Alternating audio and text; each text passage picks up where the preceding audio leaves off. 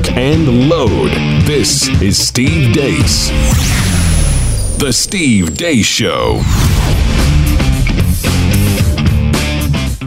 And greetings. Happy Monday. Thanks for hopping on board here on The Blaze. I'm Steve Deace. Todd and Aaron are here with me as well.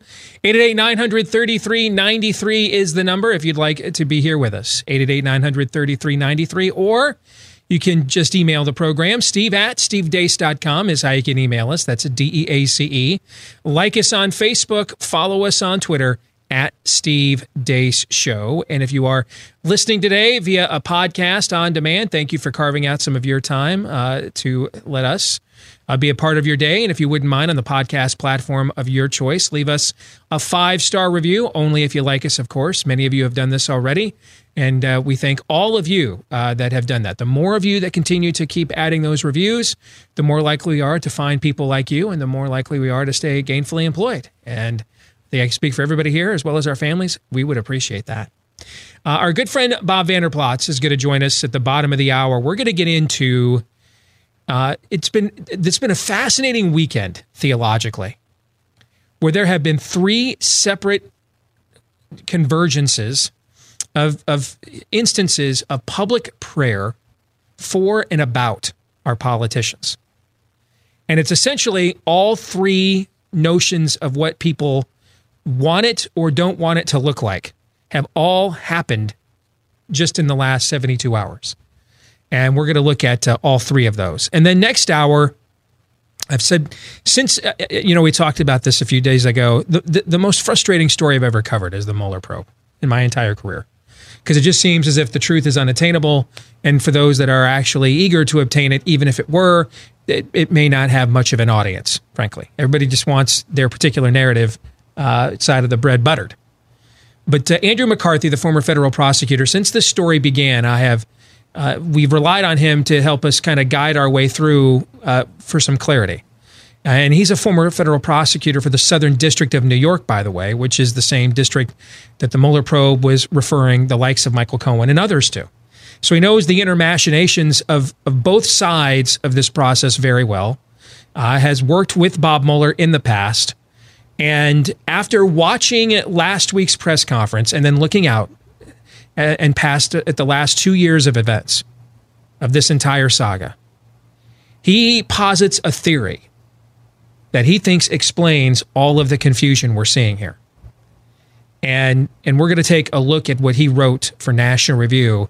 In fact, we're going to do a pretty deep dive on this next hour, because it might be the best attempt yet I've seen to just call BS, basically. On here, let's just, the year of no BS, here's what he thinks is really going on. So we're going to talk about that in the next hour of the program. I saw something that Matt Walsh over at the Daily Wire tweeted this morning. Said that it's fascinating to see corporations bending over backwards to be gay this month, while we're simultaneously asserting that those engaged in homosexuality are oppressed in America at the exact same time.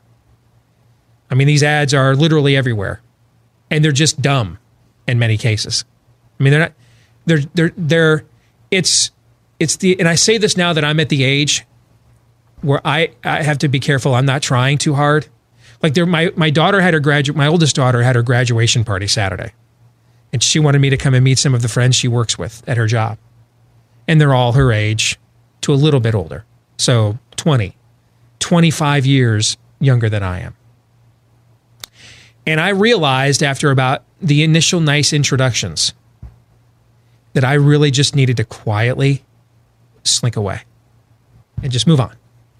This is not a conversation for me. It's not about me. I'm not one of them. I'm a middle-aged dude, and the worst thing in the world I could do is to try too hard to be with it, to be in their circle. Nice of her to include me, appreciate it. And so I just kind of waited for my moment and then just politely backed away and talked to people more my own age rather than try too hard. Yeah, these jalapeno poppers are on fleek, guys. Yes. Wow. You guys look lit today. Right. I shouldn't do that. creepy creeper. But here's why I bring this up, because you are just seeing beyond ridiculous attempts from corporations who clearly have no idea what in the Sam Hill they're talking about. That thing we were looking at before the show, the Budweiser thing, it's just like, dude, if I were gay, I would literally call Budweiser. I'm like, seriously, guys. You know what I mean? Just put a rainbow on a can and let's just enjoy it. Let's just enjoy the summer. You know what I mean? It's just, I'd be like, you're trying too hard and let's just, stay cool, man. Stay cool. You know what I'm saying, Todd?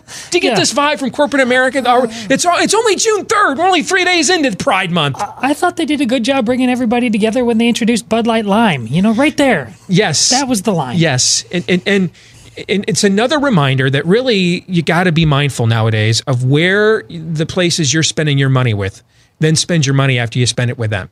And it's almost impossible nowadays to live without a mobile phone. And that's why you want to check out Patriot Mobile. It's America's only veteran-led conservative mobile phone company. And they promise that when they spend your money, it's going to be for values and organizations you support, like Alliance Defending Freedom, PragerU, a lot of the names that you know and trust. And for plans, with plans starting as low as $25 a month, why wouldn't you trust to make the switch right now? If you call 1-800-PATRIOT, make sure the is in there, the A, 1-800-PATRIOT, use the code BLAZE when you call in. They will waive your activation fee, or you can just go online and do it as well at patriotmobile.com/blaze. That's patriotmobile.com/blaze. Plans as low as $25 a month, and they'll waive your activation fee when you visit that website. And now here's Aaron with what happened while we were away. What happened while we were away? Another mass shooting occurred over the weekend as a gunman entered the Virginia Beach, Virginia courthouse and started shooting. The gunman, who was later identified as a disgruntled former utilities employee for the city, killed 12 people before he himself was neutralized by police. President Trump made a surprise visit to McLean Bible Church in Virginia to remember the victims, where Pastor David Platt prayed for him. Help us to trust in your word. Help us to seek your wisdom and live in ways that reflect your love and your grace, your righteousness and your justice. We pray for your blessings on our president toward that end. Speaking of President Trump, he's in London today.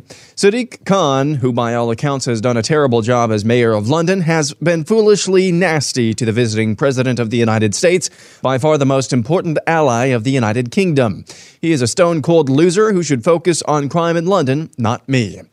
Okay, an update on the Democratic race for the White House. We'll start with Kirsten Gillibrand, who had a town hall on Fox. Your campaign slogan is "Brave Wins." Yep. But when you were a congresswoman representing a conservative district in upstate New York, you took pretty conservative positions on guns and immigration. Once you became the senator for the entire liberal state of New York, you flipped and took much more liberal positions on guns and immigration. So how is that brave? It's because I came from a district that was really rural. Second Amendment was important. Hunting was important. My mom, of course, she cooked the Thanksgiving turkey, but she also shot the Thanksgiving turkey. I think the most outrageous thing that's happened to our democracy is how much fear and division and hate has been spread. I think the NRA is the worst organization in this country for doing exactly that. They care more about their profits than the American people. Some guy named Seth Moulton says the country is racist. We have a problem with racism in America today. If this country wasn't racist, Stacey Abrams would be governor. Some guy named John Delaney got booed for defying the groupthink. But we need, as Democrats, to build an economy that works.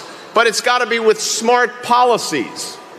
Medicare for all may sound good, but it's actually not good policy, nor is it good politics. I'm telling you. John Hickenlooper also defied the groupthink. You won't believe what happened next. If we want to beat Donald Trump and achieve big progressive goals, socialism is not the answer. I was reelected. Elizabeth Warren was confronted by the Breakfast Club about lying about her Native American ancestry. You kind of like the original Rachel Dolezal, a little bit. Rachel Dolezal a white woman pretending to be black. No, this is what I learned from my family. Yeah. Yeah. And Eric Swalwell changed a diaper.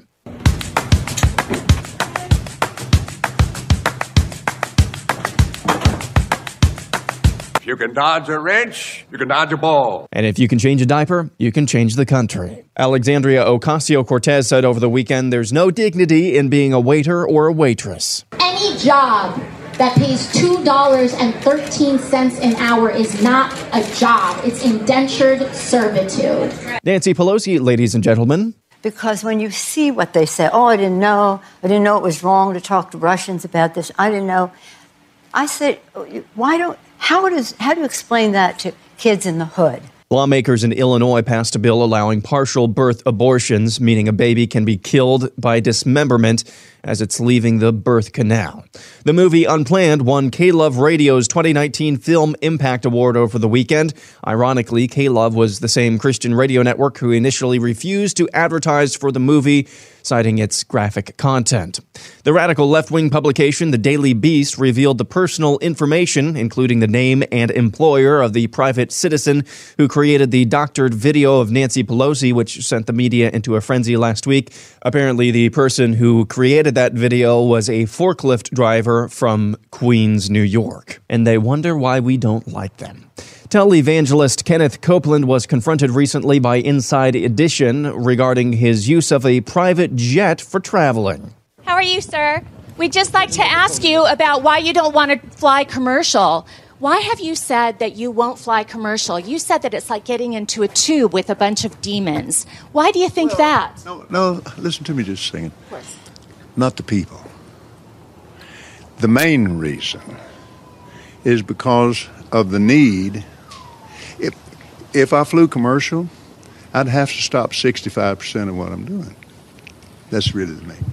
Isn't it true that you want to fly commercial so that you can fly in luxury?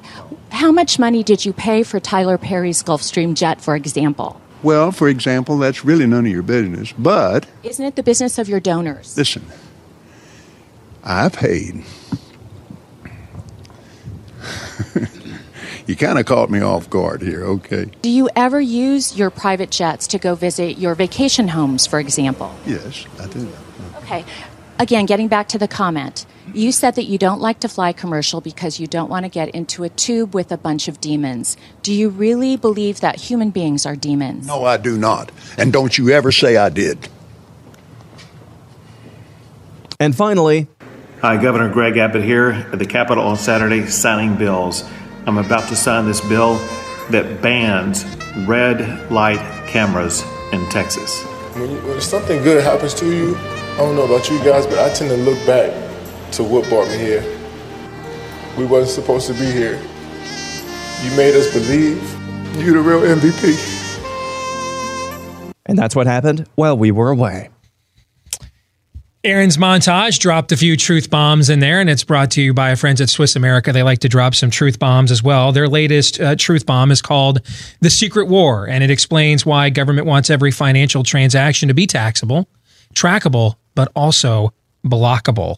The report is yours for free if you give them a call at 800-289-2646.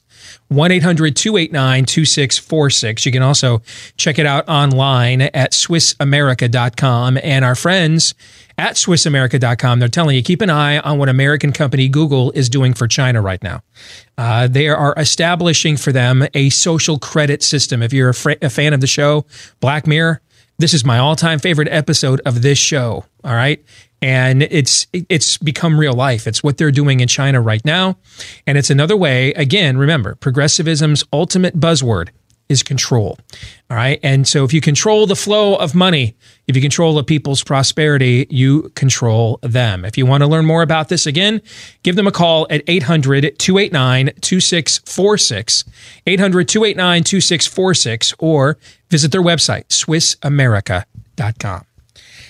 Boy, there's a ton to get to in the montage today. I continue to be fascinated. Part of it is, my compulsion to fix things. The other is just I'm a recovering wonk, and I doubt I'll ever be fully recovered. I continue to be fascinated, though, at these candidates that are mired in low single digits or not showing up in polling. who believe that their path to notice is that they weren't crazy or leftist enough, you know? And listen, I wonder, what did their consultants say to them? What do their staffers say? Talking about these Democratic candidates. And if your job is, hey, or if your goal, because I've told you guys before, if you listen and watch this show frequently, people in both parties run for president all kinds of reasons other than they actually expect they're going to win. All right. You want to highlight a particular issue like a Tom Tancredo. You want to raise your profile, like the guy that used to own the pizza joints, Herman Cain. Mike Huckabee was that way. He didn't really think he had much of a chance to win. And then, he took off in Iowa, and then he started thinking, well, maybe I can win this thing. But originally it was about, hey, I'm a retired governor. I'd kind of like to have a future in politics, and I have a good record. Let me run to raise my profile. So this happens in both parties. All right.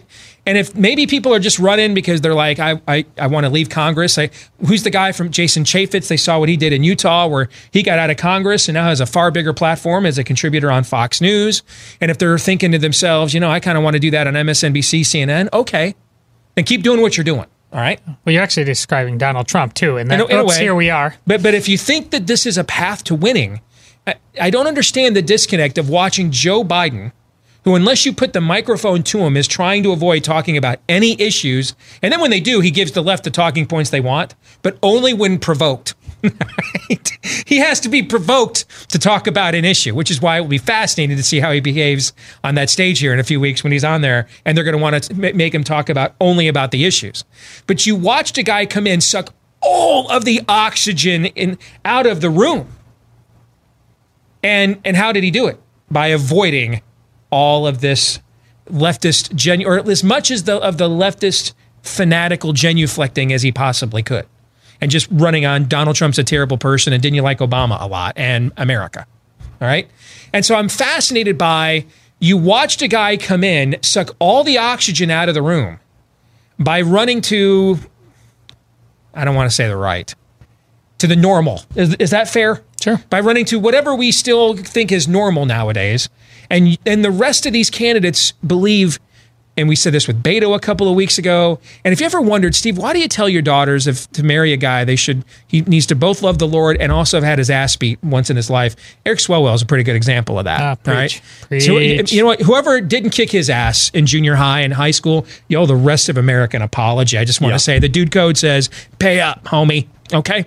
But I'm fascinated to see the rest of these guys. That's not what I warned you I was going to say today, by the way. That's not it. Something worse is coming, Todd. Excellent.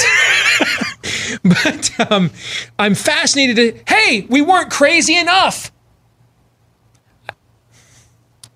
Okay.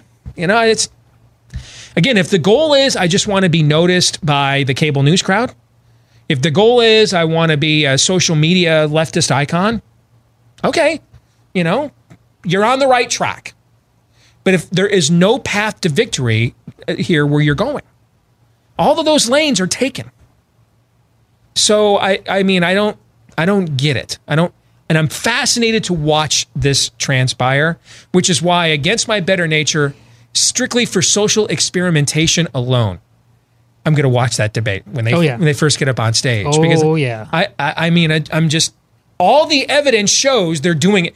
As they once said to Michael Keaton in the great movie Mr. Mom, the first day he went to drop off his kids, you're doing it wrong. There is no data. There is no evidence that indicates you guys are on the right path here. In fact, it all says the exact opposite. Scott Rasmussen is back doing his own actual polling again. He came out with a bunch of head-to-head polling for 2020, Trump against individual Democratic candidates, and he beats them all except who's the one guy he doesn't beat, do you think? Who do you think's the one guy he doesn't beat? Bernie. No, Biden.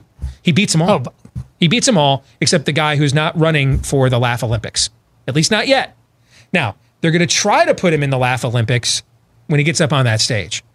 And I'll be fascinated to see how old Uncle Joe navigates that. It's going to be like that scene in Christmas Story around the basketball pole. I triple dog dare you. That's a good analogy. Yes, absolutely. The Kenneth Copeland thing. Here we go. Yes. This is the segment of the show that I was so gave you the heads up. So uncomfortable. You should be uncomfortable. Everything about that should make you uncomfortable. I mean, that's doctrines of demons stuff. And here's the thing, because we're going to get into Trump's appearance at that McLean, Virginia church in a few minutes when Bob Vander Plaats joins us. The pose there. Can you put that picture back up, Aaron? Do you have it? You must. Of Copeland? No. I'm sorry. Trump at that Virginia church when they're praying for him. Give me a second. All right. I want our audience to see this, because this photo is the first recorded instance of public humility of Donald Trump's lifetime that I'm aware of. Look at this. Look at the hair. He comes in impromptu, came in off the golf course, I read, grabbed a sport coat for the occasion, comes in unannounced. Took his hat off. Look at the hair. That's the first instance of any kind of humbling, of body language that shows I'm not the most important thing here. That I think has probably been recorded in the 74 years he's been alive. But at the same time, Trump's presidential aspirations, beginning when he was a primary candidate and now that he's in the general, has shown the soft underbelly of American Christianity to a lot of the American people. Because what you're watching, and this was the epiphany that I had over the weekend, and I'm going to drop a truth bomb. Brace yourself for it. You ready? Okay. See, thank you, Ron. See, I think what we have been watching for the last 4 years now, since he became a serious presidential candidate in June of 2015, you've been watching the first TBN presidency. This is the first TBN presidency. And for every moment that you get something like this, if you have DirecTV, it's channel 372. I don't know where it's at on Dish or all your cable networks. But a lot of these other Christian television networks are out of the same mold. We did Theology Thursday. We started the series, 5 Dumb Things Smart People Believe. And the very first thing we went after was this canard called this Word of Faith movement. And not everybody who believes in this is crossed totally over into heresy. Copeland would be one, though, that I would say has. And this is where we get the so-called prosperity gospel stuff from. Okay? And if you watch TBN, what you'll see is 4 or 5 shows that, if you donate to, if you're giving your money to a guy named Creflo Dollar who tells you you'll be skinny and rich if you give him money, then I really don't feel much sympathy for it. Like the devil's trolling you. His name's Dollar, guys. Dollar. Okay? To me, you're not being scammed. You paid the stupid tax, as far as I'm concerned. I got no sympathy for you at all. Stupid is as stupid does. Thank you, Mr. Gump. All right. But if you watch most of those channels, this is one of the reasons NRB started their own channel, was to push back against this. If you watch most of those channels, what you'll see are 2, 3, or 4, over the course of their broadcast days, things that represent real orthodoxy. And in and around them, mostly are things like this Kenneth Copeland stuff.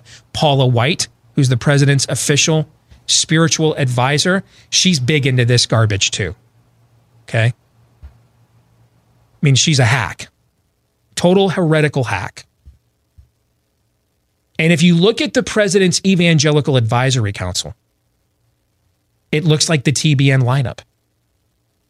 2, 3, 4, 5 examples of people that you'd stand in the gap with and would stand in the gap for you. And then the rest of them are name it, claim it, Kenneth Copeland types, Paula White types. Jesus told me that you have to pay for my jet airplane kind of stuff. And this is another chapter. Kenneth Copeland's been running this scam for decades. How come Inside Edition just now chose to come up to him? First of all, I didn't know Inside Edition was even still on television. So thank you for that breaking news, Aaron. You bet. But there's another reason here too, and that is these people are all out in the open now as vocal Trump supporters. So for every James Dobson you have, there's a half dozen of these people. And that's very reminiscent of the TBN lineup. What you're watching here is the first TBN presidency. And ironically, it's from a guy who, by his own admission, I believe he's the first president to publicly admit he's not a Christian. Well, Steve, how can you say that? Well, he has publicly said, I've never asked God for forgiveness. What's the first step in the walk of the Christian life, guys? Repentance. I mean, it can't be a redemption without a repentance. So by his own admission, at least the last time the subject has come up, and so what I think is fascinating about this is why I'm not as offended by a lot of this stuff. I mean, I find it gross and disgusting. But I've also been up against this kind of stuff for years and years and years, pushing back on it. Most of the American people, or if you exist outside of evangelical circles, you're kind of seeing this stuff for the first time because you don't watch these channels, you don't tune into them, you don't have a clue. But out here in the evangelical, secret Ovaltine Dakota ring circles, we know who all these hacks are. And what's happened is they've all now been brought to light. And this goes again to Donald Trump has been the single greatest exposer and clarifier of hackery than I have ever seen in my lifetime. I mean, he both exposes and attracts these kinds of people. And that's why, even if you don't like that aspect of him, the fact now that all these people are out in the open, he's doing you a solid. Like I get an email almost every day about having Joel Osteen over my shoulder. Yeah. And I'm so happy about that. Now it's there because an evangelist friend of mine, Todd Friel, sent this to me several years ago as a gag gift. But I put it there and it's over my shoulder to trigger you. He's the patron saint of these people, by the way. Okay. I put him there to trigger you. And I am delighted so many of you are triggered by that. That shows maybe some discernment is on the rise. You know, when George W. Bush was the first evangelical president, a lot of these things were glossed over. And there was still enough basic moral agreement in the culture. I mean, if it wasn't for the gay marriage issue, George W. Bush wouldn't have been reelected. That's how he won Florida and Ohio. Now it's 15 years later, Republicans are trying to run away from that issue because they think it'll lose them states instead of winning them elections. And so sort of the common moral cause where the LDS Church and some of these TBN people would align together to fund marriage initiatives in California and things of that nature. See, with a lot of those common moral causes now sort of either defeated or gone, all of these theological issues now are coming to bear in ways they were kind of kept hidden before because, you know, we kind of thought, well, I may think you're a freak show, maybe even a flat out fraud, but there's a larger cultural issue at play. A lot of those issues are gone. We've lost a lot of them now. They're not really highlights anymore. And so now all this stuff is to the forefront. And I think the American people, by and large, are really getting their first look of what has become of American Christianity. But for those of us that have been immersed in this for several years, it's another day that ends in Y. You have any quick thoughts on that, gentlemen?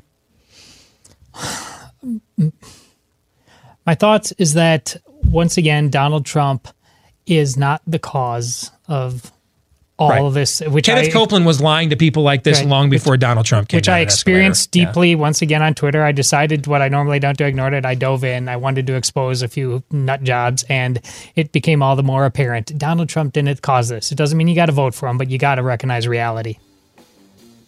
We'll come back. Our good friend Bob Vander Plaats will join us, and we're going to look at 3 different examples of public prayer for and about politicians next.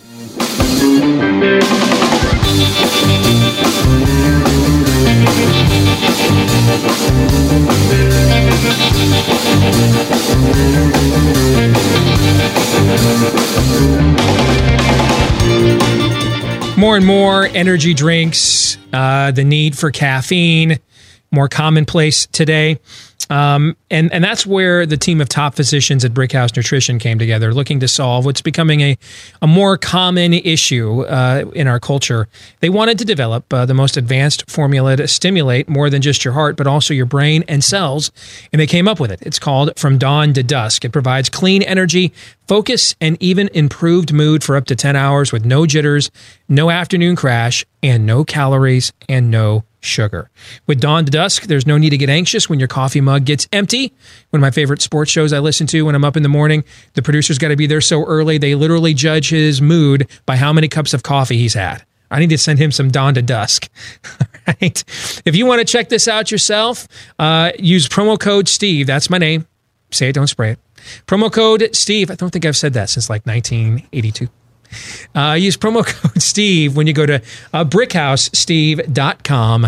That's BrickhouseSteve.com. And when you use my name as a promo code, they give you 15% off of your first order of From Dawn to Dusk at BrickhouseSteve.com.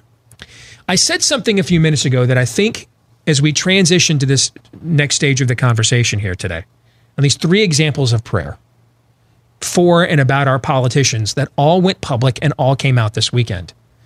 And I said when I used the word heresy. How do you know if someone is a false teacher or not? Let me try to give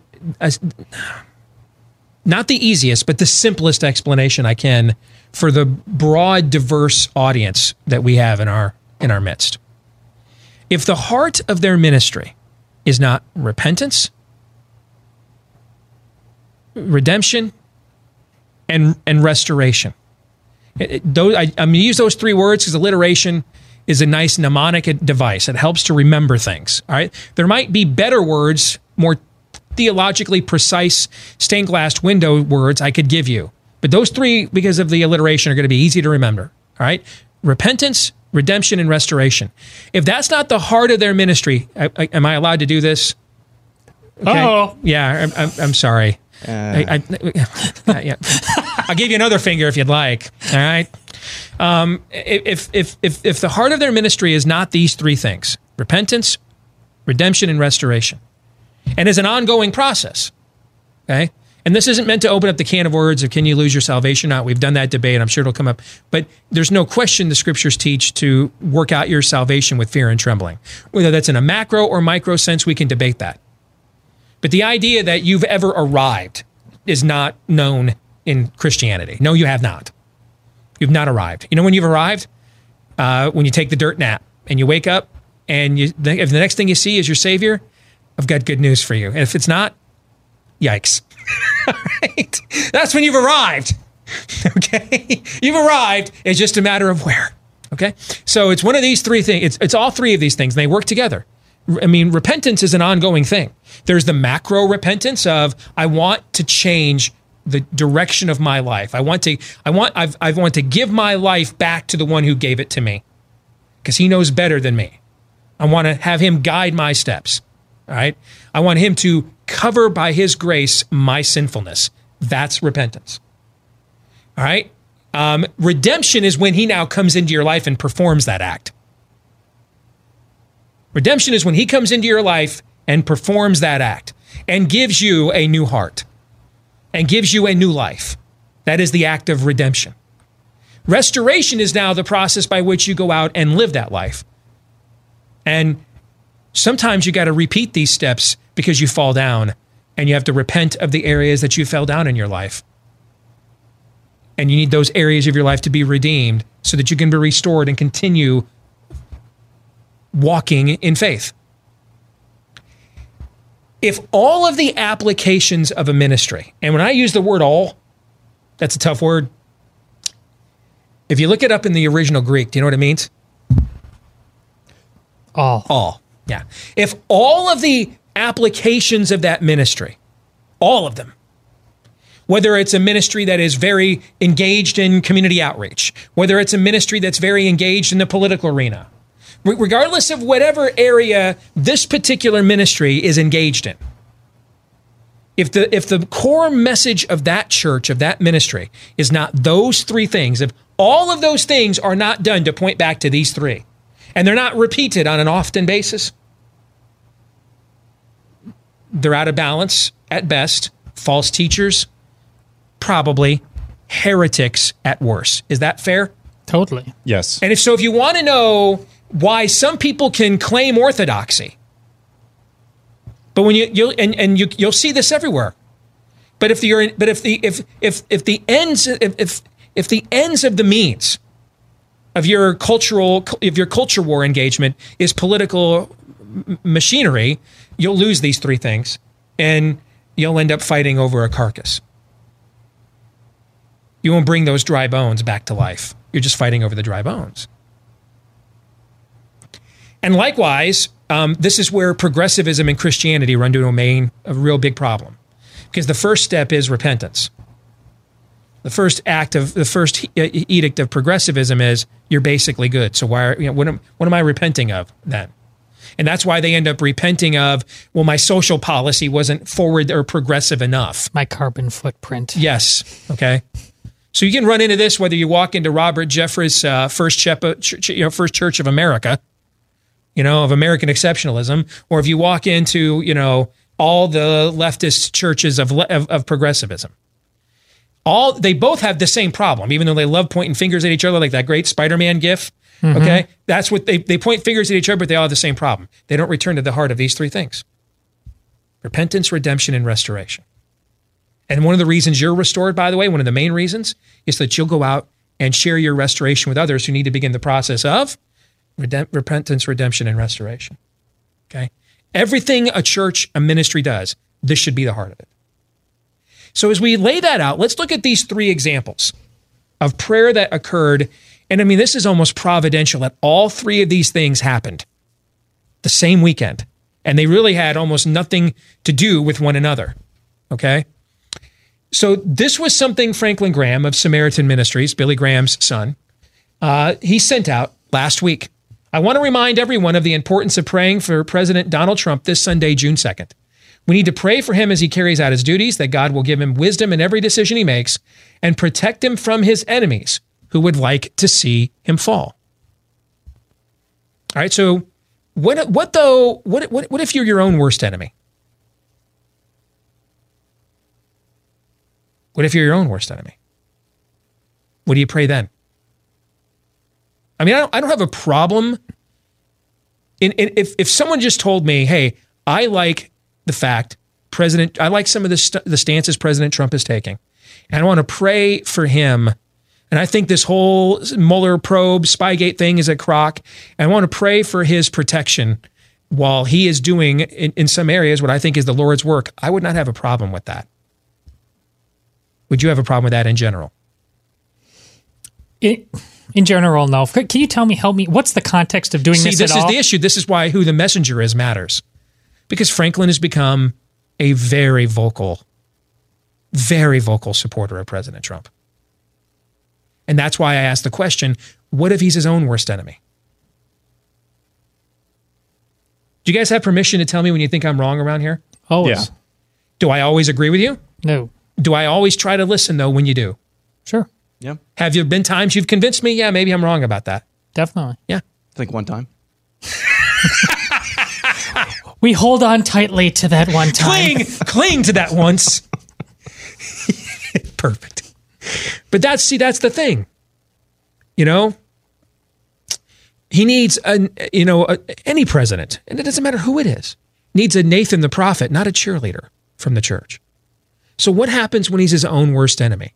Do you know what the president tweeted the day before Franklin Graham's pray for Trump's protection and victory over his enemies? Minutes, it seemed like it was like minutes after midnight, June 1, man. And he was out there tweeting in support of Pride Month. Yep. So what happens when the president is his own worst enemy or anybody else? See, don't be a cheerleader. Be a witness. Okay? Now, yesterday, the president walked into a church hosted by a guy named, or pastored by a guy named David Platt, who is not necessarily Mr. Team GOP at all, actually.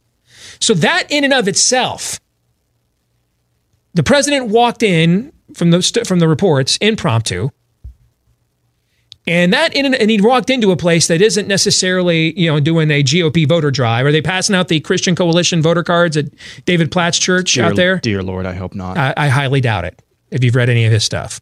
Okay, he would be one of the kind of the reform guys between your age and my age, Aaron, that are really conservative theologically, but don't think they can touch politics without getting tainted. Think that's fair? Yeah, I'd say that's fairly fair. Okay, like a younger John Piper. Think that's fair? Yep. All right. Here's what happened at his church yesterday. Watch this. So I want to ask us to bow our heads together now and pray for our president. Oh God, we praise you as the one universal King over all. You are our leader and our Lord, and we worship you. There is one God and one Savior, and it's you, and your name is Jesus, and we exalt you, Jesus. And we know we need your mercy. We need your grace.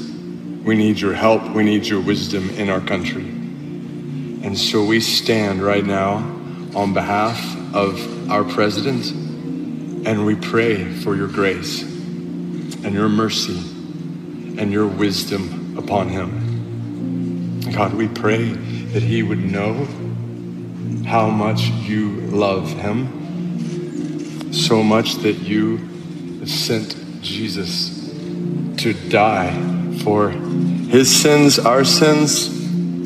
So we pray that he would look to you, that he would trust in you, that he would lean on you, that he would govern and make decisions in ways that are good for justice and good for righteousness and good for equity, every good path. Lord, we pray that you would give him all the grace he needs to govern in ways that we just saw in 1 Timothy chapter 2 that lead to peaceful and quiet lives, godly and dignified in every way.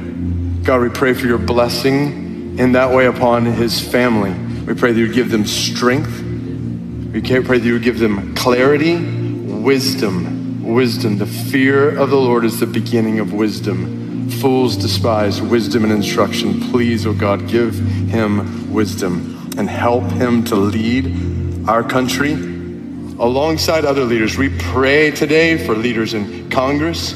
We pray for leaders in courts. We pray for leaders at national and state levels. Please, oh God, help us to look to you. Help us to trust in your word. Help us to seek your wisdom and live in ways that reflect your love and your grace, your righteousness and your justice. We pray for your blessings on our president toward that end. In Jesus' name we pray. Amen. Simple question. Who do you want praying over your president? Kenneth Copeland or that guy? Which do you think would be more likely to spur Providence to action? Paula White or that guy?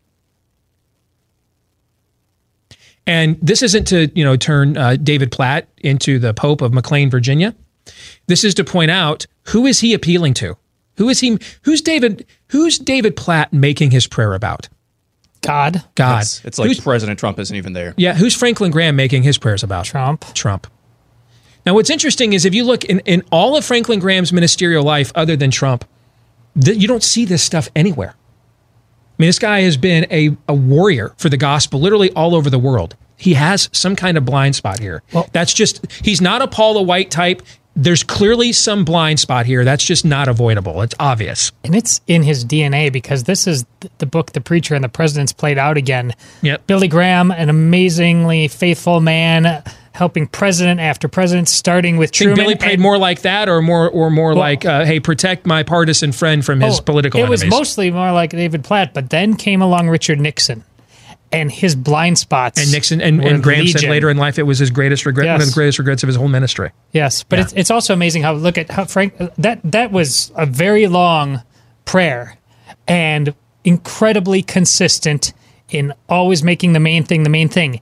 In one tweet, the first 2 sentences of that tweet that are maybe 4 sentences long, you're like, okay, but still, it's only one tweet. And then right at the end, it's like, there was not one mention of Trump's enemies or anybody's enemies. Pray for Congress, pray for the other side, pray for everybody. We would have been satisfied with their prayer and should have been if that was Barack Obama standing next to him. And not, but Franklin Graham instantly made it tribal in a way that is non-biblical. So with Platt, did we see repentance, redemption, and restoration?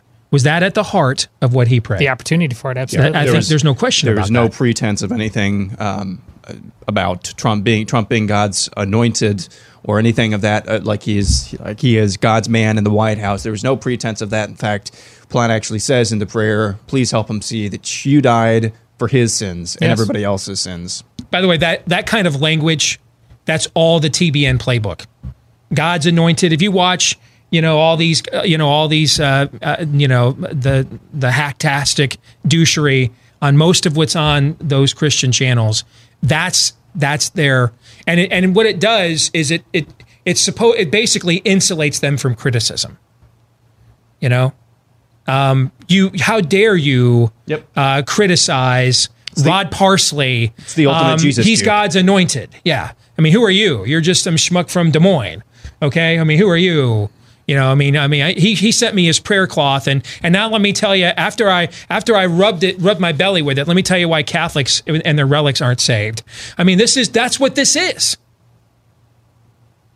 And I would venture that's the longest Donald Trump has been quiet in a national spotlight or in any kind of spotlight. And how long do you think? And I want to give him a lot of credit for that. I think I haven't talked to Donald Trump in years. Okay. But if it was in any other situation, I mean, the picture of him walking into this church the day that all of his cheerleaders are out there praying for go get him, Team GOP, Team Trump. And he walks in unannounced to this church to a guy who's not Mr. Team GOP. And gets prayed over like that. That's interesting. Maybe I should stop there before I get in over my skis a little bit. Hey, if you're one of millions of Americans struggling with pain, relief is on the way. It's called Relief Factor. And so many of us here at The Blaze have gotten some relief from Relief Factor. I would be one of them. Huge fan of this product. 100% drug-free. But it is created by doctors who can prescribe drugs. So they were looking for something that was natural, that would fight inflammation in the body. Because if you're dealing with chronic pain, now if it's an injury, go get it treated. But if you're dealing with chronic pain, there may be relief on the way with Relief Factor, and it's 4 key natural ingredients that help your body win the fight against inflammation. If you want to try it out today, it's a 3-week starter pack for only $1 a day, only for $20. That's all it costs, okay? $1 a day to start for 3 weeks. And they offer this because so many people that do this at first love the results they get, so they stick around. Here's all you need to do. Go to relieffactor.com. That's relieffactor.com. All right, we had one more instance of public prayer for and about our politicians. And we're compare and contrast that with the 2 we just looked at when we come back here, live and on demand, here on The Blaze. Stay tuned.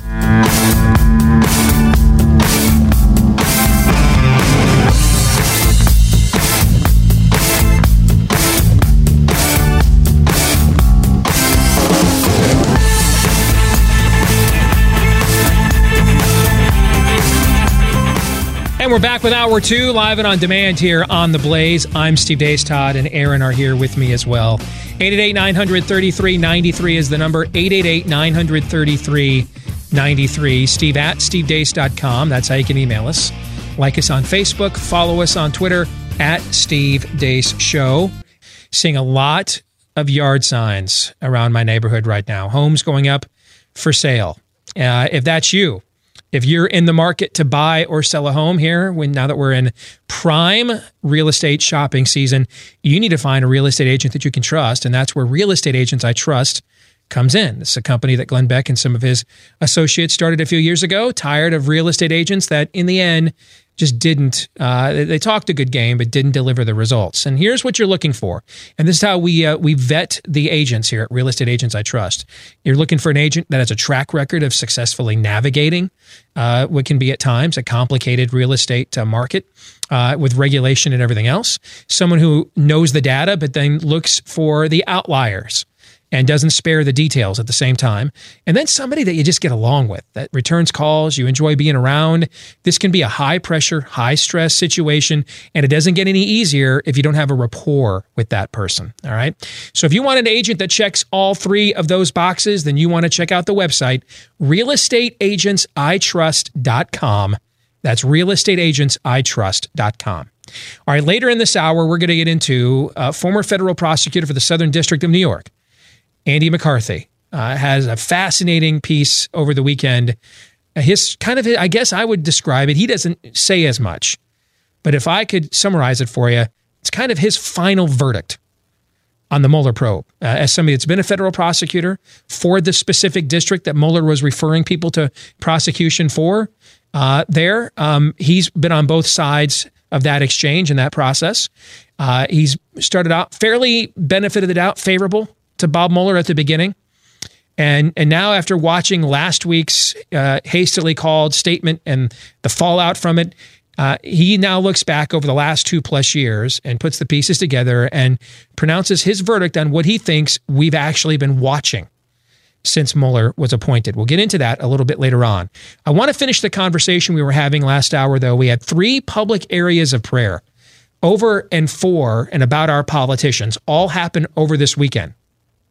The most high-profile one, of course, because he's a high-profile dude, is Franklin Graham kind of getting the Trump cheerleading army together to say, hey, this president and his presidency is under attack. Nobody on this show would deny. We all think that's true. You think that's true? Mm-hmm. I don't think there's any question about absolutely. That. But if you're going to pray for the president's enemies, at some point, though, he's been his own, at several points, actually, he's been his own worst enemy, right? So who's the Nathan here? When you're done slapping backs, and waving the pom-poms, who speaks, prophetically into his life? And what you're watching unfold, as I said last hour, is that Americans, you're really seeing the first TBN presidency. Remember the chick whose hair looked like she lost the fight with a paintball gun, and I have sinned against you, and Jim Baker and all that. That's what we mean by the first TBN presidency. And in and around all this cray-cray, you'll have a few shows where real orthodoxy is preached. The real word is preached. But they're often drowned out by the Creflo Dollars of the world. Okay? And Trump has brought a lot of these people into the limelight. They glommed onto him right away. Paula White is his spiritual advisor, total heretic, hack. And yet at the same time, he's attracted people who take their orthodoxy seriously, like a Franklin Graham, for example. So how do we navigate this? So that's one area where Franklin Graham says, hey, I want to come alongside the president and I want to pray supportive over him, but never really acknowledge what about the times when he's his own worst enemy. Then you see David Platt, who would be a fairly theologically conservative pastor, not a Team GOP guy, though. And we mentioned that they had no idea the president was coming. You actually have more context on this, Aaron. You were reading his letter to Pastor Platt's letter to his congregation, right? Yeah, he just published this about 45 minutes ago, and it's a letter to his congregation that he published publicly. It's a big congregation, so it's public anyway. And I'll just give you the long and short of it. I read the first 2/3 of this pretty carefully, and the last third of it not so much, but I'll give you the long and short. Basically, he said he was wrapping up the sermon for the 1 o'clock session. He went backstage before communion and was informed that the President of the United States was on the way. He would be there in a few minutes, and he wanted to be prayed for by this congregation or by David Platt. And so the passage from 2 Timothy came to his mind where we're told to give intercession, supplication, prayers for all people, including the kings, and that's what he used to justify making the decision to pray over the president in public on that stage. And he actually says after the prayer was over, they went backstage to talk, and he and I think he said a couple other pastors gave a pretty clear presentation of the gospel to President Trump as well, and then they did communion, and that was basically it. He did say the reason that he basically wrote this letter to his church is that he knew some people were, for lack of a better word, ticked off that he made this decision to pray for the president on stage at the church during the sermon. And so that's why he voiced his, and he doesn't back away. He doesn't apologize at all. He says it's in Scripture that, pray for your leaders. So that's a little bit more of the backstory to this. Yeah, if you're offended, especially after having heard the prayer. Yeah. If you are in David Platt's congregation and after you hear the way he handled his business up on the stage, and you are still offended, congratulations. You and Robert Jeffress are on the same team. You are exactly what you hate. And may his, as far as I'm concerned, may his house increase. We need more prayer like that over our leaders. So one of two things happened here, in my view. Either something stirred inside of Donald Trump that said, I can get glad-handed and backslapped everywhere. Just once, I'd kind of like somebody to keep it on the real. And he knew about this church and chose it. Or he just thought McLean, Virginia is pretty close to the White House. I'll go to this church. It's a big church. Not really knowing, because a lot of people who are unbelievers have a tendency to put people who are spiritual believers in just generic boxes. Sure. And broad generalizations. And just thought, hey, McLean, Virginia, just like, yeah, that's where Falwell is in Lynchburg. That's not far. This is probably another big mega church, likes me. A bunch of my voters are going there. I'm going to go there and pray over, and had no idea what he was walking into. I can attest to that. I remember when Point of Grace Church, our old church, advertised for Promise Keepers on September 18, 2003, 5 months before it took place. And something just told me I got to be there that day. I had no idea what I was. If anybody would have told me when I was going to walk in to Kemper Arena in Kansas City that day, if they would have told me, hey, here's what's going to happen, you walk in, no way, no how am I going to that place. I got a lot more. Something just told me I should probably go check this place out. I got a lot more than I bargained for. I thought I might get some generic, hey, be a good daddy husband talk, which I could definitely use given my background. I had no idea, man, they were going to punch me right in the heart. No idea. So we have no way of knowing which one it is. But regardless of what you think of Donald Trump, you need to be praying, if you believe in prayer, for more moments like that. That's you want to change a nation. Give me a dude in a pulpit with the word of God and no fear over all of your direct mail fundraising conservative groups. Give me that. That history shows that guy has got a much bigger chance of prevailing against the gates of hell than your love gift this month. Okay? Can I ask a follow-up? Yeah. Year of no BS, because I'm with you, but I've got this still small voice in the back of my head. Answer me, what about Matthew 6? When you pray, do not be like the hypocrites. The notion of this prayer could have easily been private. It wouldn't have to been on stage for all to see. The notion, whether it's Donald Trump or somebody else, this is clearly, people like to be seen almsgiving, prayer, fasting. Look, we're doing our job. And we know Donald Trump is a showman. Mm-hmm. I'm praying that because of the power of that prayer, that everything you said in terms of the former option is true. Is my level of pause warranted? Should we just take David Platt's motivation for face value and believe it? We'll never know it's all about the motivation, I would say, behind it. And we're not God, so we don't truly know what Platt's motivation for making that decision. He lays it out like I just kind of gave the rundown of just a few minutes ago. He kind of laid out his motivation came from 2 Timothy to pray for the leaders, not to it's not apparent to me that his motivation was like the Pharisees, where they just wanted to be seen. Because right, Matthew 6 isn't saying all public prayer is bad. No. And I know you're not saying that. No. You have to always keep in mind we have a broad, diverse audience. If you're here. David Platt getting that call, you know he did that calculus in his head. You know he did. And a lot of the people in our audience think Matthew 7 really, when it says "Judge not, lest ye be judged," really means don't ever judge anything, and that's not what it means because they don't ever read beyond that. Okay, so Matthew 6 is not, just so everybody knows, is not a blanket condemnation against public prayer. It's a series. It comes from a series of rebukes that Jesus gives to hypocritical religious leaders. So your question, actually, because of the right context, it's the perfect question to ask. But I want to make sure we make a point of order, so we don't think that it's that we're never to pray publicly or we're never to show signs of devotion on that level. That's not what it means. What it means is are those your signs? Are you doing your thing, or do you really mean it? Right? Here's the thing. Here's why I don't worry about that, because I don't have to. I don't produce the fruit on the tree. The Lord does. So no, you're not wrong in my view to be wary. I also, though, wouldn't I wouldn't nervous Nelly about it. And even though we're having an explicitly Christian conversation, allow me to quote one of the great Jewish teachers of the first century, Gamaliel. If this is of the Lord, there's nothing. It'll show itself, and there's nothing we have to worry about anyway. So this is. I agree with your. Well, I don't know that I agree with your skepticism as much as I absolutely respect it and think we live in an age where skepticism in these matters is probably worthwhile. But I will say, at the very least, is that typical of what we see in our day and age nowadays? Is what we saw from Mr. Platt's pulpit with the president?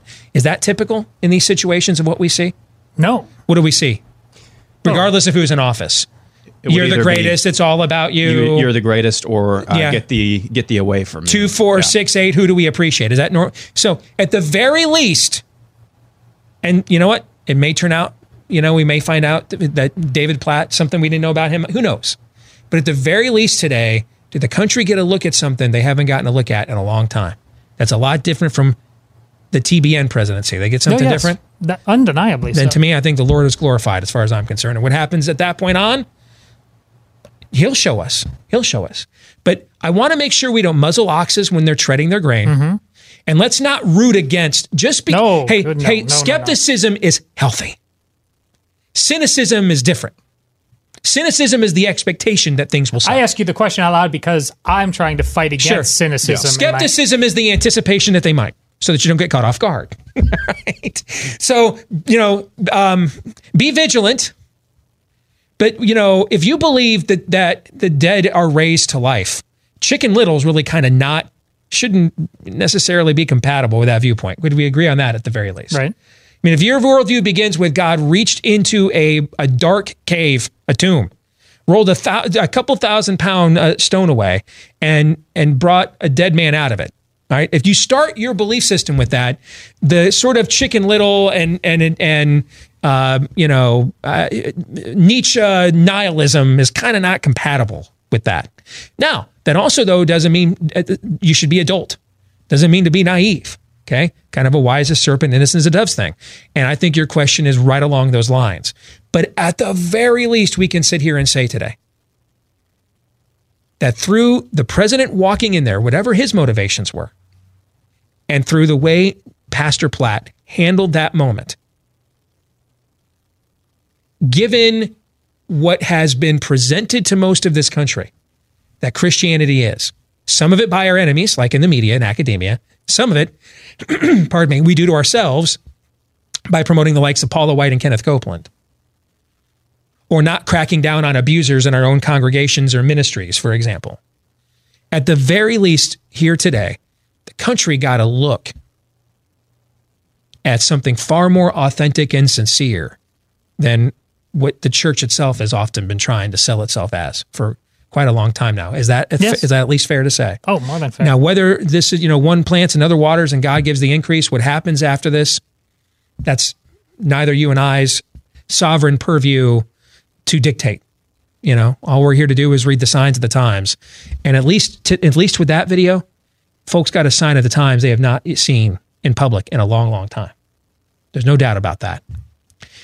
Now, something else you maybe haven't seen in a long, long time is what happened on Friday afternoon at the Illinois State Legislature. This is the third example.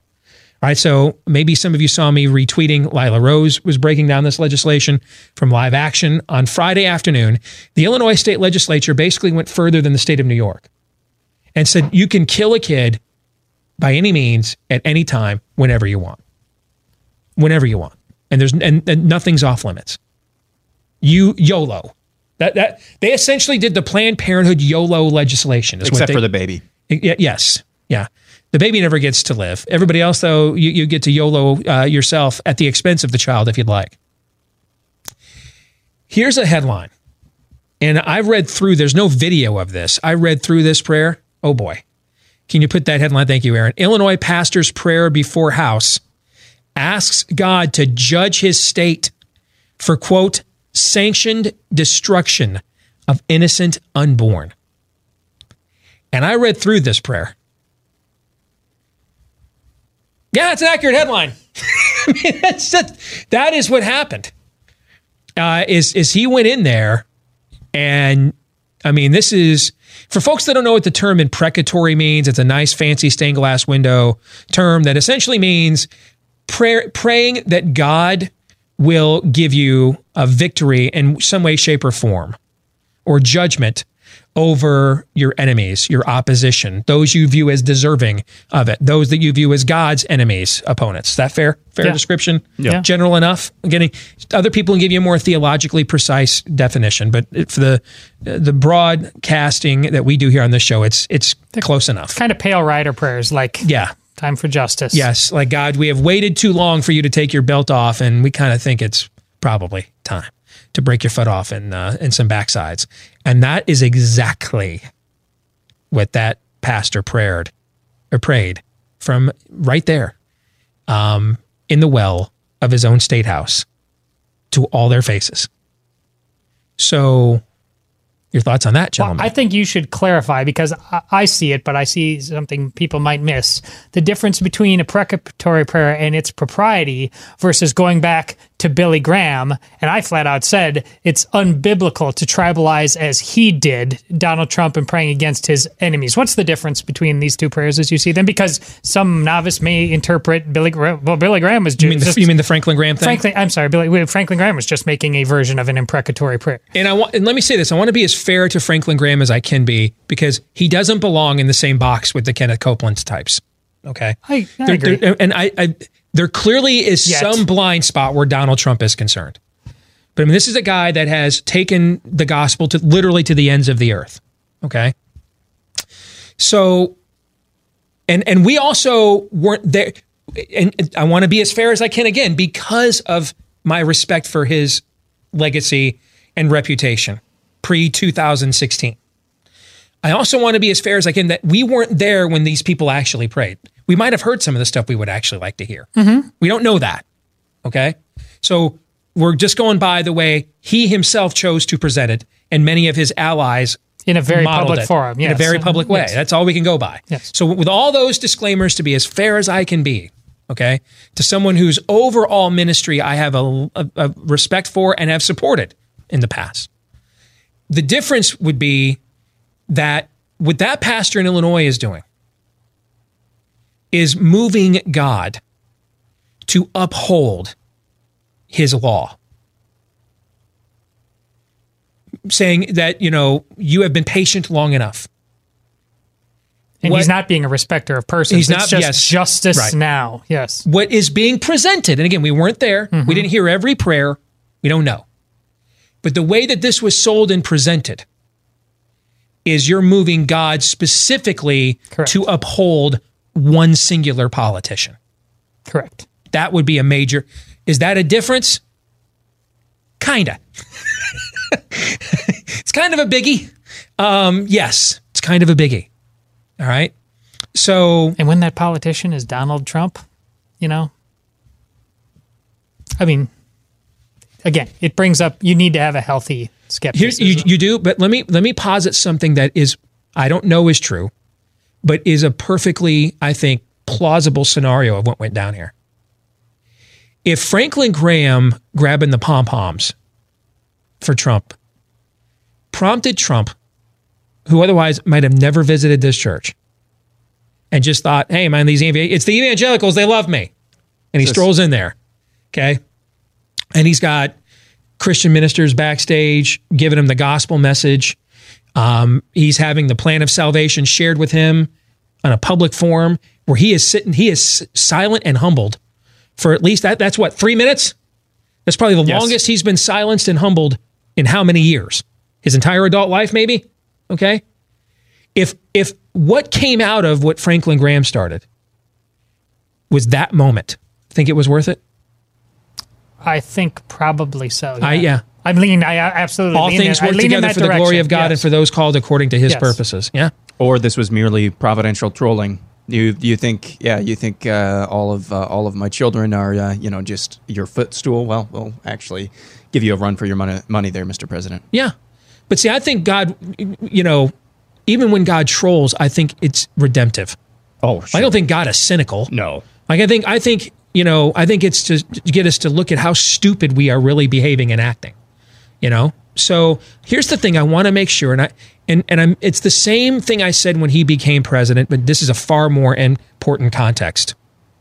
Do not root for failure. Don't be a dolt. Don't be a sheeple, okay? But the opposite of being a sheeple is rooting for failure.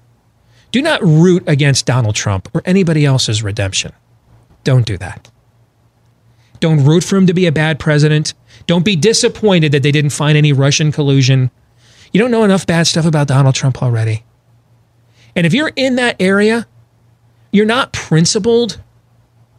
You are exactly like the shills of his, the brood of vipers, whitewashed tombs that you like to call out, who just, do nothing but go on cable news all day talking about how he's the hostess with the mostest. You're not holding anything up. You're the other side of their coin. And you're tearing yourself down in the process because your idols are just growing out of control. Skepticism's healthy. Cynicism is rot gut. It'll destroy a soul. It eats away at you. All right? Don't be a fool. But don't be a douche either, man. Seriously. Okay? Don't root against redemptions. Yeah, I just saw somebody tweet at Todd who said, we're not talking about real issues. So, is that what you're talking about? Yeah. Actually, this is the biggest issue of them all. Yes, it is. There could be no bigger issue. It's why I keep asking questions about it. This has been fascinating. Yeah, I did not know we were going to carry this conversation for well over an hour, actually. And I've gotten several emails from people, keep going. But I made a promise, and we will get to it. Right after we tell you about Riduzone, who knows that you would be creepy if you kept a stoplight at your dinner table telling you when it's time to stop eating. Here's the good news. Nature, your creator, put one in your body. It's called OEA. It's a signal that goes from the gut to the brain that says we're full here, can be done eating, and move along. The problem is, for some of us, that signal's just not as strong as it needs to be, particularly as we get older. It can diminish as well, and that's where Riduzone comes in. It is not a stimulant, not full of chemicals, not loaded with caffeine. All it really does is put the OEA, boost that signal, put the OEA back in your body at the level it's supposed to help you get your metabolism working the way it did back when you could. Remember when you can almost eat anything you wanted and never gain weight? You see, you kind of still can, depending on how much of it you eat. All right. And so that's where Riduzone comes in. If you want to give this a shot, use my name as a promo code, Steve, when you go to riduzone.com, and they'll give you a special offer. Okay. RIDUZONE for riduzone.com. That's riduzone.com. You guys have any final thoughts before we turn the page here to Andrew McCarthy's final verdict on what he saw, what he believes the Mueller probe was this entire time? Anything at all that needs to be said? Any loops that need to be closed before we move? When Len Dawson was still doing the color commentary for the Chiefs radio network, every single time he gave Len's tools for victory, or clues for winning, or whatever, the three top things the Chiefs needed to do any day to win a game, the number one would always be do your job. Do your job. Do your job. Every single week, every single opponent they played, do your job is the number one thing. He just said, each guy needs to do their job in the field. If it is true that David Platt took that opportunity, I'm putting away the prayer. I'm not even talking about the prayer. What stands out to me is backstage. If it is true that he and another pastor clearly presented the gospel, given the opportunity to do so to the president of the United States, he did his job. I really do believe that he did his job. That is the crux of the Christian life and the Christian faith. That is the Great Commission, is to go and make more disciples. And how do you do that without actually presenting the gospel, even if it is to a world leader like the president? So I just want to put that out there. Prayer aside, motivations aside, if he presented the gospel, then the rest of that, I think, is on God. I mean, one plants, another waters, God gives the increase. That is he did his job. And just because obviously people are dead set on misconstruing things we talk about, my skepticism is not inherently about Donald Trump or the Protestant lineup we just talked about just last week. I'm sitting there, that's my quarterback, with Pope Francis because he reset his assertion that committing an abortion is like hiring a hitman. You can't message better than that. You can't message better than that. Yet, like days later, he was talking about how we need to understand gay couples better, and I'm just like, so that's skepticism is what that's you eat what I'm for talking breakfast. about. We must not drink any Kool-Aid, period. And that's why I kept asking questions, because I know when the three of us talk these things out, iron usually sharpens iron, and it's worth all of our times to keep going. To me, skepticism is chewing the meat and spitting out the bones. Cynicism is the rejection of the meat to complain about the bones. Think that's fair? And breaking your teeth on the bones as well. Yes, choking on them. Choking on the bones. Yeah. By the way, you know what you ought to do with our show? The exact same healthy skepticism. Yep. Chew the meat, spit out the bones. We're wrong all the time. Most of the time when we're wrong, we're not even aware that we're wrong. You know why we're wrong? You know when we're wrong all the well, I don't want to say all the time, but we're wrong plenty. If we're wrong all the time, then somebody else should be doing this. But if we're wrong plenty of times. You know why we're wrong plenty of times? Because we're people. Because I'm Steve, you're Todd, I'm a kid born to a 15-year-old mom. You studied sociology at the University of Wisconsin, correct? I did. Okay, all right, correct. And you're a millennial. So, I mean, the idea, all of the major crosses we had to bear to get here, okay, I mean, you should view our show the same way, So that's one of the reasons why we try to be transparent and hold ourselves accountable. And it's also why I want to get to Andy McCarthy's piece in the National Review. Because I'm going to sit on here and I'm going to kvetch about how this has been the most frustrating story I've ever covered. And because it's like the truth is unattainable. And like the very next day, he's like, he wrote this column for me, although we don't even know each other. But I felt like, dude, he actually wrote this like for me. Trying to connect all the dots, put all the pieces of the puzzle together. What is it we've actually been watching the last couple of years? We're going to talk about that here next on The Blaze. Stay tuned.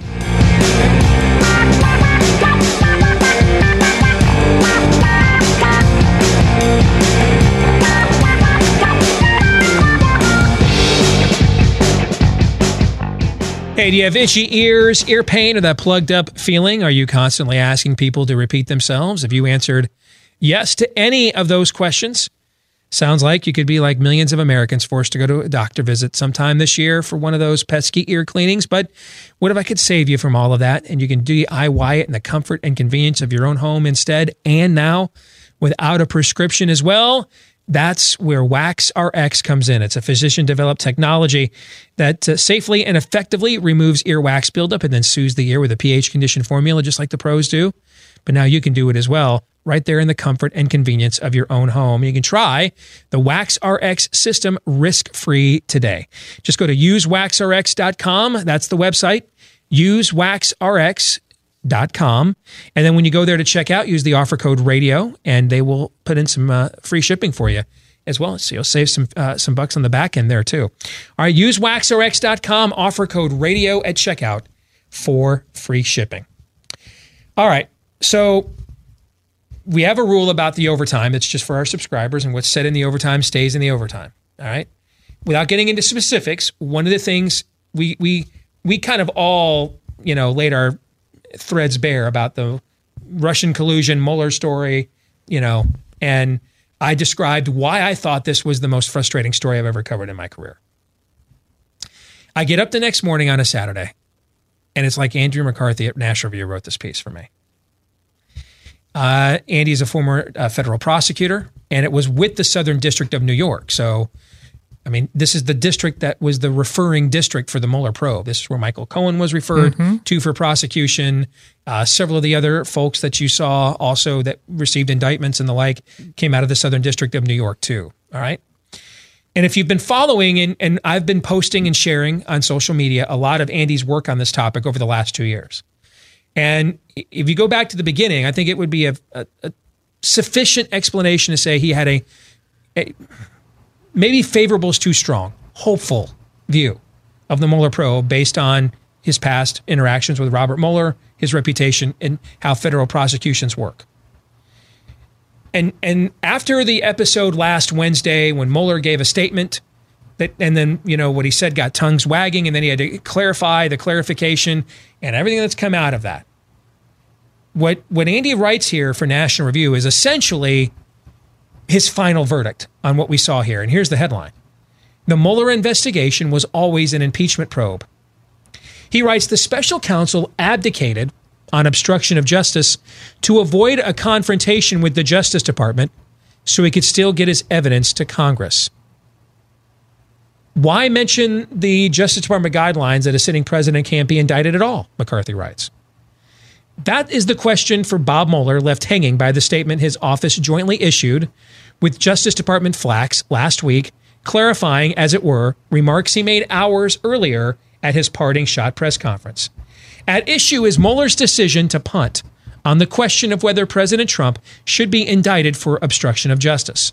In his startling remarks, Mueller sought to justify himself by citing instruction from the Justice Department's Office of Legal Counsel. The longstanding opinion and outgrowth of Nixon and Clinton-era scandals holds that a sitting president may not be indicted.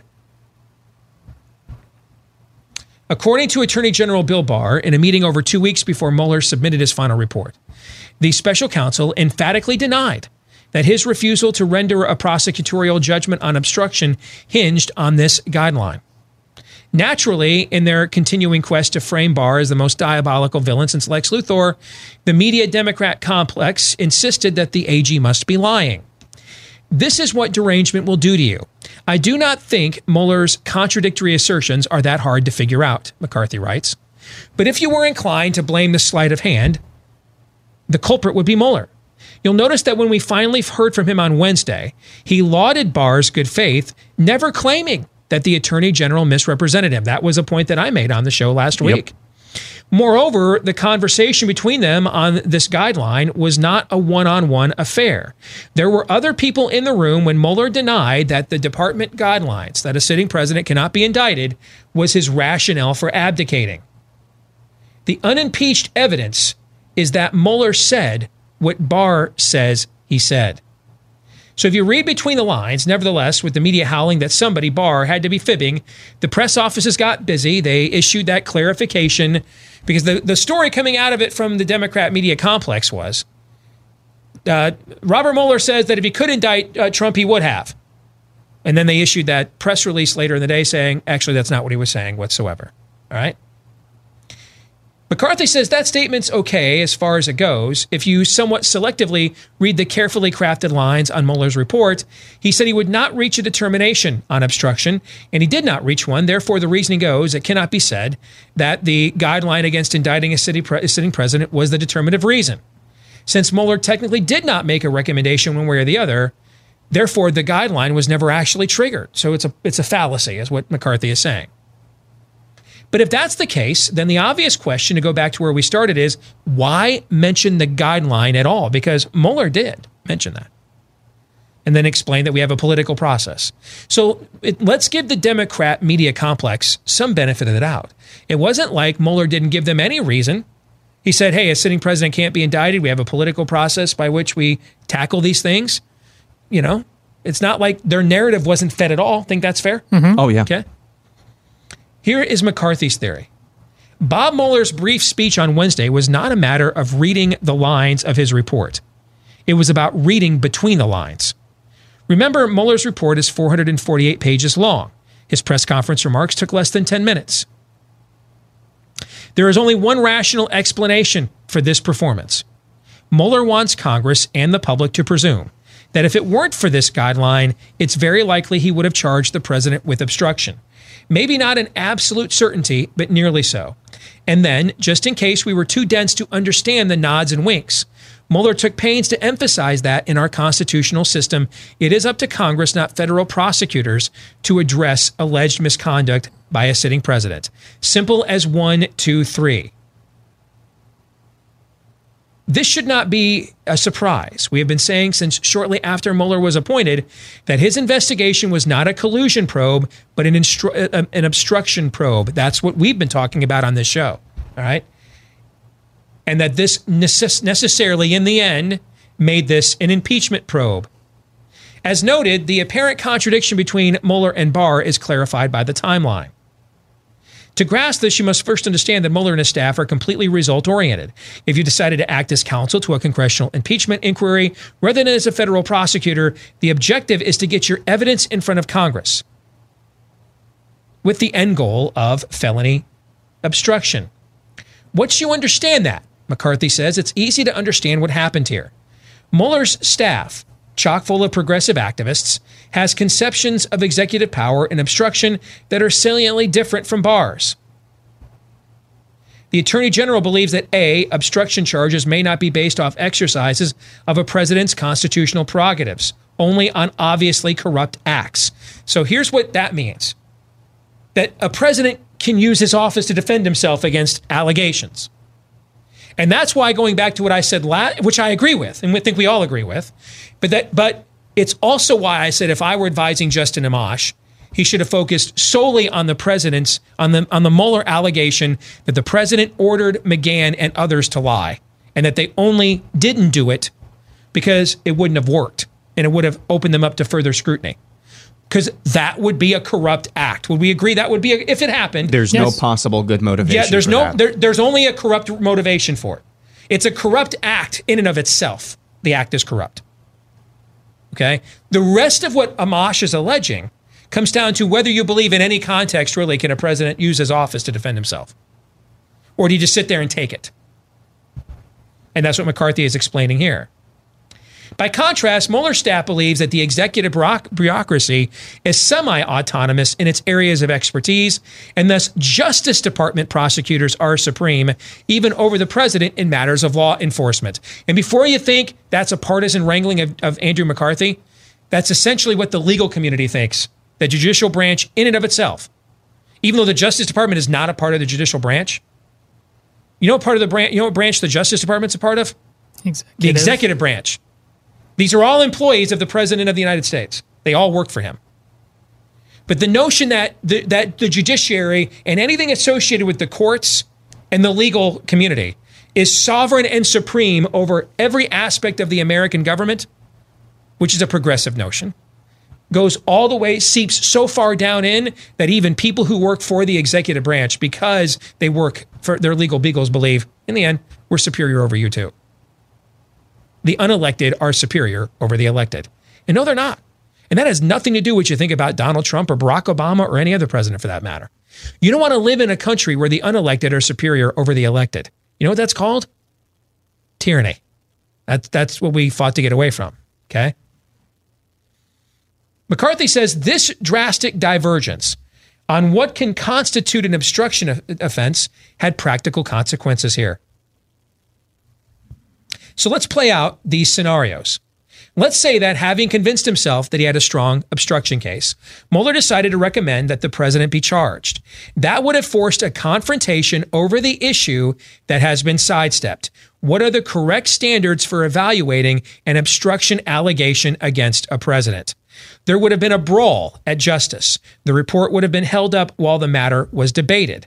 More to the point, Mueller and such top staffers as Andrew Weissman and Michael Dreeben, who have operated at the top echelon of the Justice Department, would have known that the Attorney General would win such a battle 10 times out of 10 because he has their own guidelines going in his favor.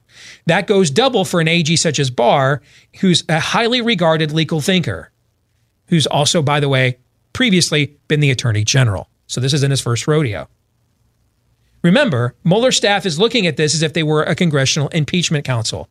Their objective is to get their evidence to Congress bearing something close to the stamp of indictable felonies. So how do you avoid this whole complication? Because if Mueller recommends the president should have been indicted, the debate becomes then, can a president be indicted? And it gets bogged down in a legal issue. They adjudicate this in the courts. Goes on and on. Well, you want to get this to Congress so they can impeach, is what McCarthy is saying. So how do we get my impeachment report to Congress without triggering a legal debate I'm likely going to lose, at least the first round of, at DOJ? And McCarthy's theory is, if we don't press the point of indicting the president, the AG and the Justice Department have no reason to dispute our findings or even take on our analysis of obstruction law. They'll be so relieved to avoid a fight over obstruction charges, they'll be willing to let this all slide. And with Congress demanding that report and the AG having promised maximum transparency in his confirmation hearings, we will have achieved our objective. The we in this case from McCarthy is the people inside Mueller's office. Congress will get our obstruction evidence with an accompanying legal analysis that tends strongly in favor of finding felony obstruction. And that will be the basis for any impeachment proceedings. This goes on and on and on. But the main point of it is that Andy McCarthy's final verdict is that the Mueller probe was an impeachment probe all along. It had hoped to nail him on Russian collusion, and it didn't have the evidence. So instead, it decided to nail Trump on obstruction of justice. The problem is that creates a twofold argument. A, what's the standard of obstruction of justice for a president? Because when a president calls this a witch hunt on Twitter, is that an obstruction of justice? So he can't defend himself at all?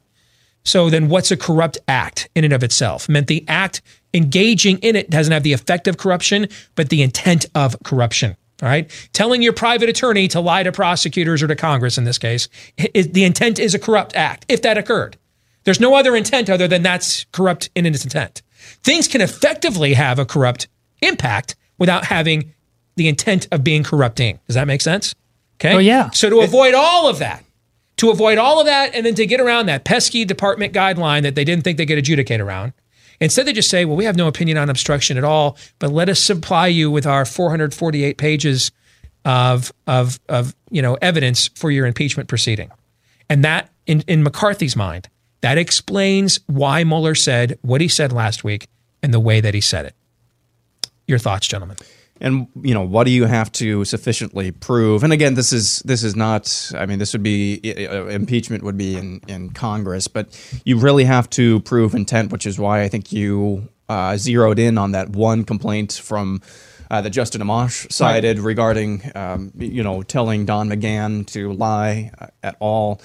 And there's no possible good intent for that. Whereas even with the complaint about, telling or wanting then Attorney General Jeff Sessions to unrecuse himself from the Russia investigation, even if this is not morally right, but he could just say, well, I'm the president. I can hire and fire whoever I want to, even though I don't think it's honorable. I don't think anybody would say it's honorable to just unrecuse yourself. You still serve at the pleasure of the president.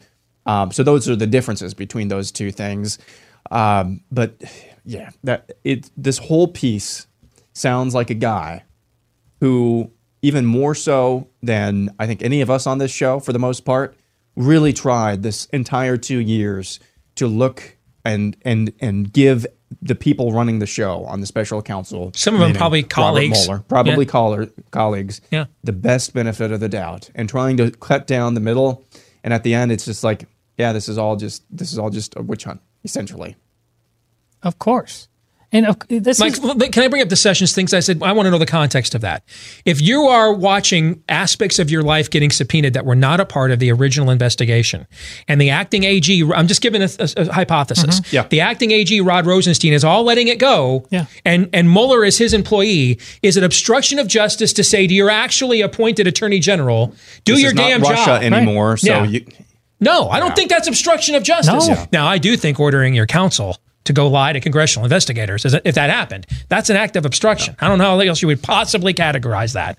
But much of what is called obstruction is, do you get to defend yourself as president, or are the prosecutors, is the judicial oligarchs, are they supreme? They get to do whatever they want to you. Of course not. And of course, the way Donald Trump fights back, you're lying about me, I'm going to lie about you. He's not necessarily, this is what I've said about this whole thing all along. Nobody's necessarily covering up anything. They're just they're not smooth criminals. And so you just get, Mueller we talked about this he got into this thing. He's like, oh my goodness, this is just a train wreck of dumb. Listen, here, about the fighting back thing, this is personal to me. And it's not because I'm defending Donald Trump, but this was about Russian collusion. You remember back, there was a problem with the black hoodie sweatshirt kid who got shot by his Hispanic guy walking through his neighborhood. And this happened in several other cases. Mm-hmm. And they kept going after first-degree murder. You're going after these guys because they're black. And the prosecution always was overshooting. If they would have just gone for something third degree, they would have got them. Wrongful death. But it was social justice. Justice wasn't enough. Yes. They had to make a political statement instead. You needed to go after him with Russian collusion. We've learned in hindsight, George Zimmerman is not... not a swell dude. No, he is not. That's that's the one I'm talking about. Once you went after a guy for Russian collusion, and there's no proof of that, of course a guy is going to fight back. Listen, when I got arrested back working for the Register, I got accused of all kinds of things, and they ended up getting me for their version of obstruction of justice, interference with official acts. We got to get you on something. But people are going to fight back. They're not going to sit there and take it. Hey, if you want to fight back against home title fraud, the head of the FBI's, or their former head of their cyber crimes unit, was on 60 Minutes lately saying this is sweeping the country. Thieves are targeting the equity in your home because a lot of our mortgages and home titles are kept online in databases that thieves can now hack. And what happens is they borrow against your home with that equity as collateral, stick you with the payments, maybe an eviction notice, a foreclosure. No bank can help you. Your identity theft protection can't help you either. But for pennies a day, our friends at Home Title Lock will. They'll put a virtual barrier around the most valuable investment most Americans will ever have. If they sense any funny business whatsoever, they mobilize to protect your home. All right. If you want to learn more about this, it's a free title scan and report. All right. To find out if your home's title has already been tampered with, when you go to HomeTitleLock.com. All right. Here's the website one more time. HomeTitleLock.com. What do you got to lose? At least check. Make sure your home's title is safe. Your most valuable investment is protected. Go to HomeTitleLock.com. I want to thank Todd and Aaron for today's show. We're going to stick around and tape a little overtime for our subscribers. For the rest of y'all, we'll see you tomorrow right here on The Blaze. Until then, John 3:17.